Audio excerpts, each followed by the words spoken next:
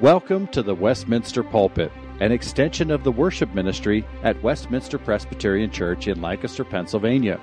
Please contact us for permission before reproducing this message in any format, and may this sermon nurture your life in a meaningful way as we proclaim our Savior. We now join our Senior Associate Pastor, Dr. John Light. We turn to the book of Proverbs, and on page 5 of your bulletin, you'll see a number of Proverbs printed for you. We're continuing various themes of our study in this book for just another week or two after this. And this morning, we're considering the theme of friendship, of relationships. And I want to read a few of the verses printed for us. Let us consider the Word of God. Proverbs 17:17. A friend loves at all time, and a brother is born for adversity. Proverbs 18:24. A man of many companions may come to ruin, but there is a friend who sticks closer than a brother. Proverbs 27:6. Faithful are the wounds of a friend, profuse are the kisses of an enemy. Proverbs 27:9. Oil and perfume make the heart glad, and the sweetness of a friend comes from his earnest counsel. In Proverbs 27:10, do not forsake your friend and your father's friend, and do not go to your brother's house in the day of your calamity. Better is a neighbor who is near than a brother who is far away. May God add his blessing to the reading and hearing of his word. The book of Proverbs has a lot to say about friendships, about relationships with others. I could have listed dozens and dozens of verses in Proverbs about this subject. It's important for all of us. But it's not surprising that it's so central in Proverbs when we think about the context of the book, which is a father giving wisdom and guidance to his son. Young people, the friends you choose, especially your close friends, will have a powerful influence in your life. And in some ways you may be thinking, well, I'm forming my own identity and I'm deciding who I'm going to be. And to some degree that's true, but you're formed a lot by your family of origin, by your family when you're young, but then you're formed a lot by your closest friends as you move into adulthood. In other words, the friends you make will make a big difference in your life. And we see verses like Proverbs 13:20, whoever walks with the wise becomes wise, but the companion of fools will suffer harm. So give attention to who you choose as your best friends. Now, when we look at the issue of friendship in the book of Proverbs, we see pretty quickly that most of the time when Proverbs is speaking about friends, it's speaking about something more than just acquaintances or people you know casually. It's speaking of close friends. And that's the context of most of the verses that I read to you, if not all of them. And so our first point is this. True friendship is based on self-giving, consistent love. True friendship is based on self-giving, consistent love. Proverbs 17:17, which I read, reflects that. A friend loves at all times, and a brother is born for adversity. Now, there's debate about that conjunctive word, and. Should it be and, or should it be but? But whichever the case it is, certainly they're saying that a brother is there for you in adversity, but maybe even more so, a friend is described as being as loving at all times. A friend's love is consistent. We would say a true friend is not just a fair weather friend, to use that expression. Or Proverbs 18:24, there is a friend who sticks closer than a brother. There, the friend is described as even closer than a member of the family. Think of that. In that ancient culture, family was in many ways much more important than in our modern times, even though we love our families and so forth. We live in a much more individualistic society that doesn't emphasize family as much. So for this proverb to speak of a friend who sticks closer than a brother, we are talking about a very close friend, a very loyal friend, to be better than a brother in that sense. And so a friend according to Proverbs, is not just someone you get together with to have fun with. A friend is someone who sticks with you even through the hard times. A friend is someone who has your best interests at heart. And so, obviously, if you're someone's friend, you have their best interests at heart. Now, what are we seeing here? We're seeing that friendship is self-giving. Friendship is the opposite of just using someone as a means to an end that you might have. And even though we all have a limited number of very close friends, the principle really applies to all of our relationships. People at your job or at your school or your neighborhood, certainly brothers and sisters in Christ in the church, to be genuinely concerned for others. Don't we all know what it feels like when someone acts friendly and interested in us, and then we find out they're trying to sell us something? It feels somehow a little bit dishonest. It feels like we're being used in some sense. How do you treat the people in your life? Is it all about you, or are you seeking to love others unselfishly? Whether it's the clerk at the store, or the person in your class who's not in the in-group, so to speak, or is it a family member? We're going to see in our final point that true selfless love does not come easily to any of us. We need Christ to be reforming our hearts by His Spirit. Of course, last week we saw how even people-pleasing and seeking the approval of others can often actually be a sign of self-centeredness. We're relating to people more out of what we want, approval or acceptance, rather than out of a genuine concern for them. So this selfishness is a very insidious thing. So our first point is that friendship and really all our relationships should be self-giving and loving. Our friends, our family, our fellow workers, and even the way you drive on the road. How do you like that one? I heard a sermon application probably 40 years ago that has stuck with me. The verse was Romans 13:8, which says, "Owe no one anything except to love each other." And the pastor was saying, you might pay off all your debts.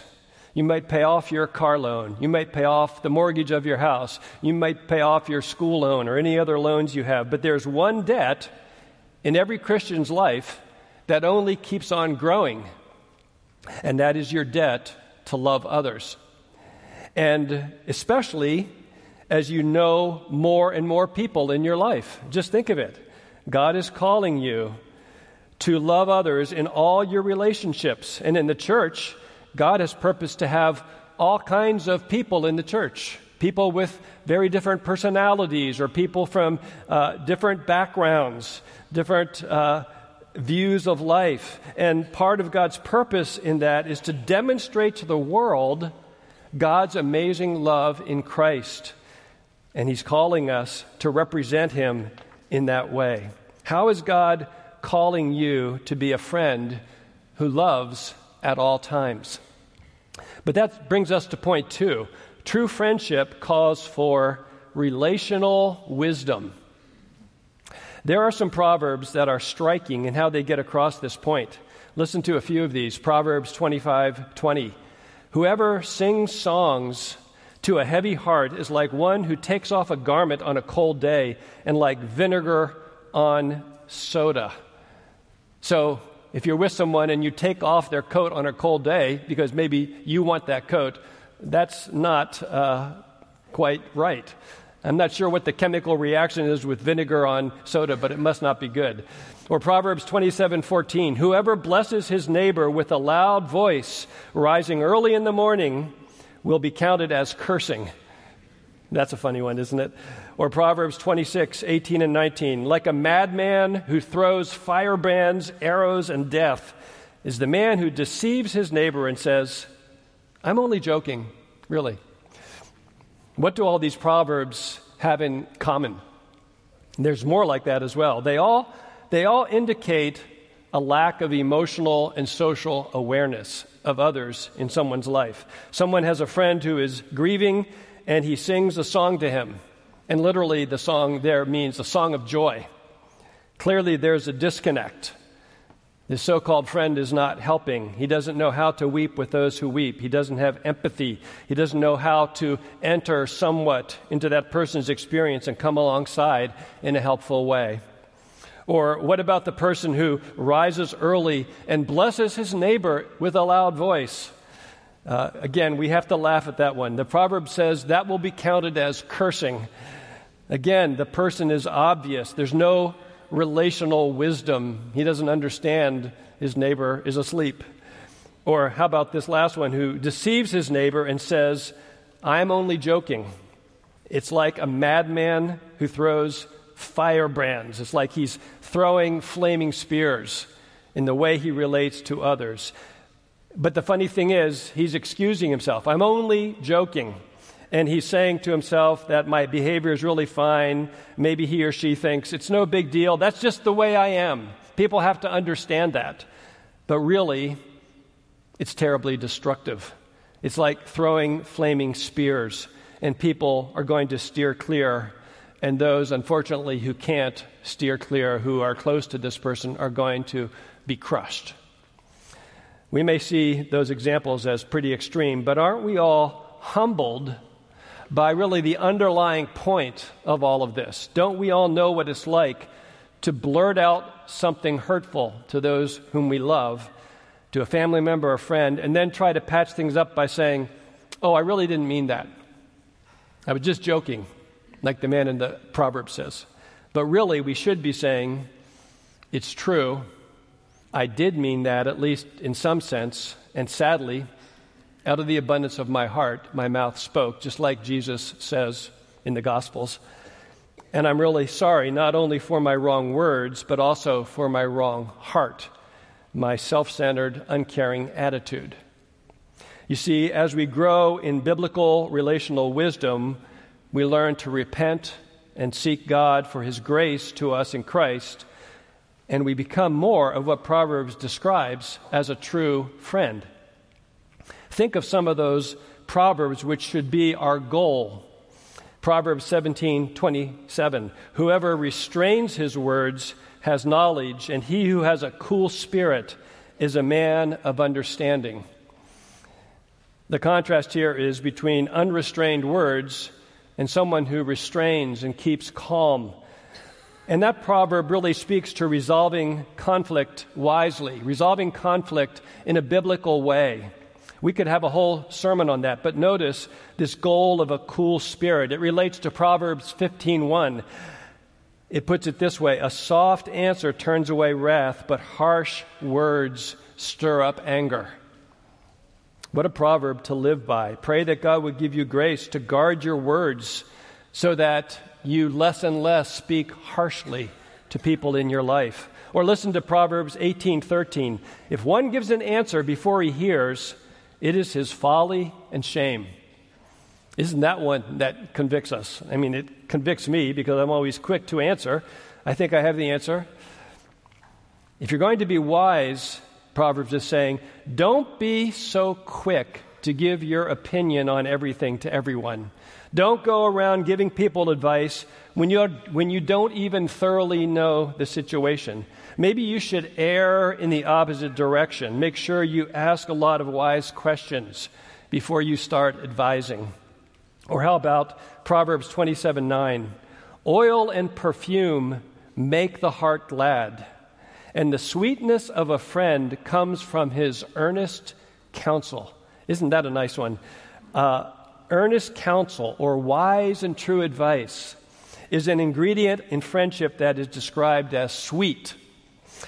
Remember that in ancient Israel, they didn't have sugar. They were so much better off than we were without sugar around all the time, although we love it.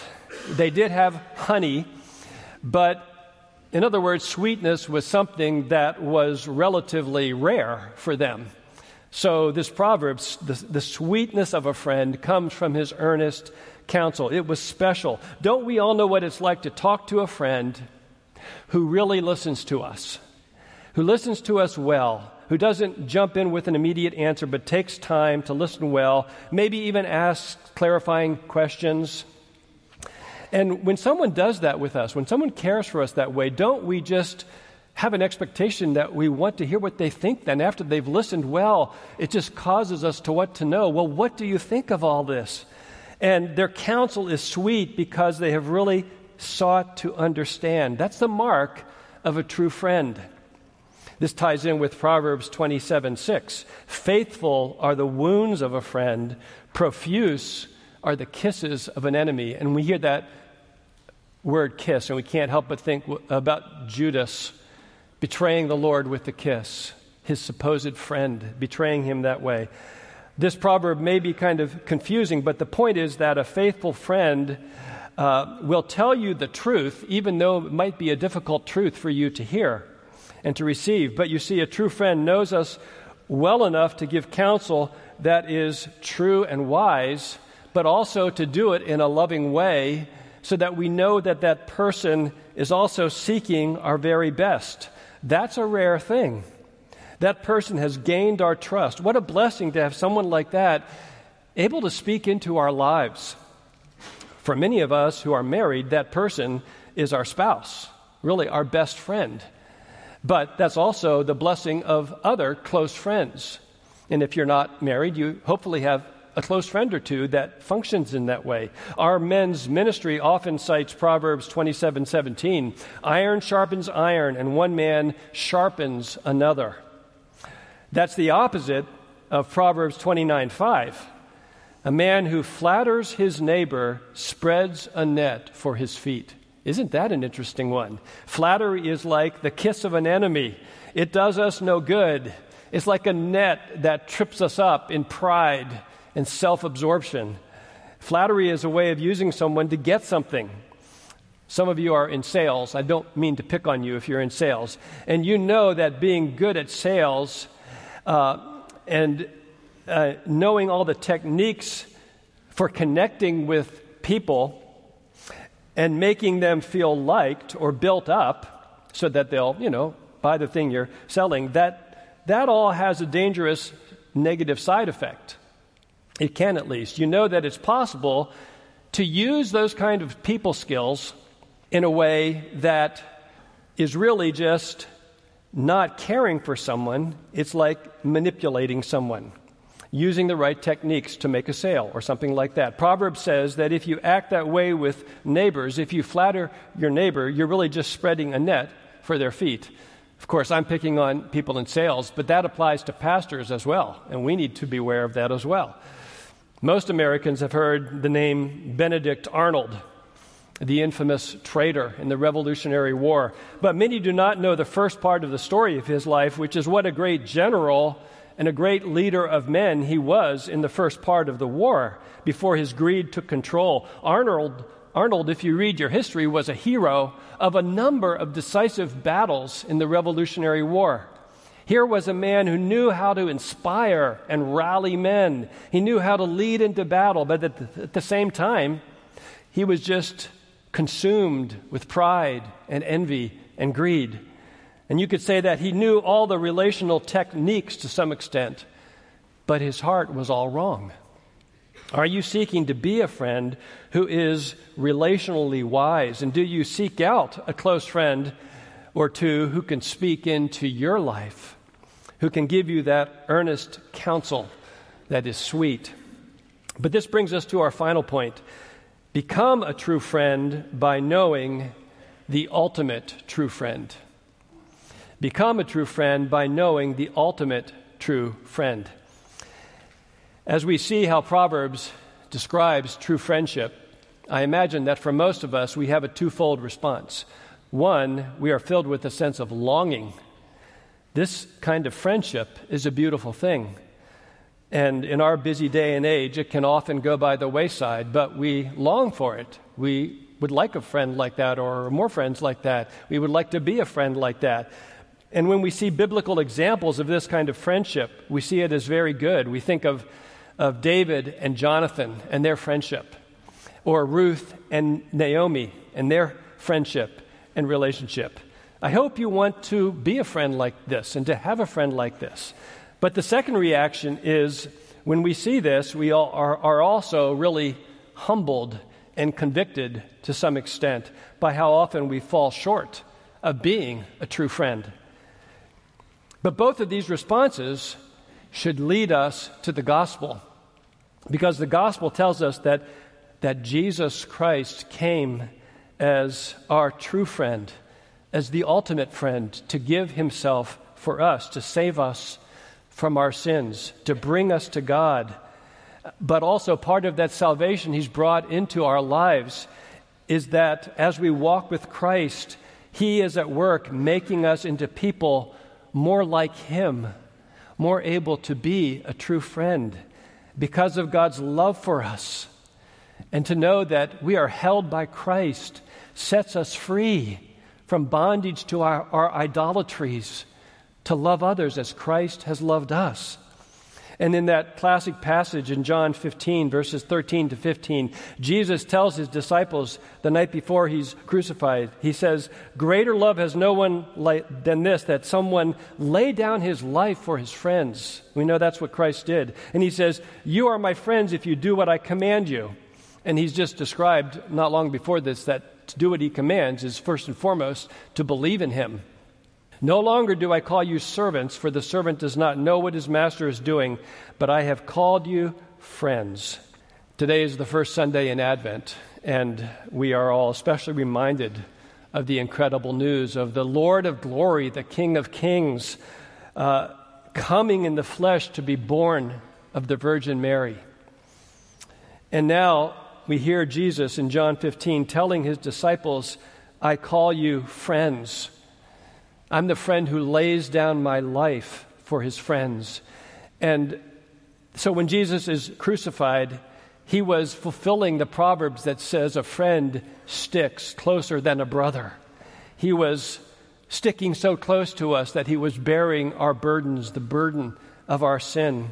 Romans 5:8 puts it in the startling way, but God shows his love for us in that while we were still sinners, Christ died for us. We didn't deserve it at all. And he, as our true friend, the friend, he loved us at all times. He loved us through enduring the cross. And so Jesus brings this gospel of grace that we believe in for eternal life. And he comes by his Spirit to indwell us. Emmanuel, God with us. And let me ask you this then. What does the gospel say about becoming a true friend? Well, let me ask it this way. How do I get rid of my self-centeredness? Well, the problem of sin is that self-centeredness goes so very deep in all of our hearts apart from Christ. It's like gravity. How do I overcome gravity? I can jump up a little bit and leave the ground for a second or so, but I'm not really escaping it. What I need is something from outside of myself, like a rocket ship, to take me up beyond gravity's reach. And that's how really the gospel is with our sinful self-orientation. Yes, left to ourselves, we can guide that into socially acceptable forms. We can be selfish in a way that's acceptable to most people around us. But we're really not escaping it. We saw last week that even people-pleasing can easily be idolatry. It's all about us. It's the only way out.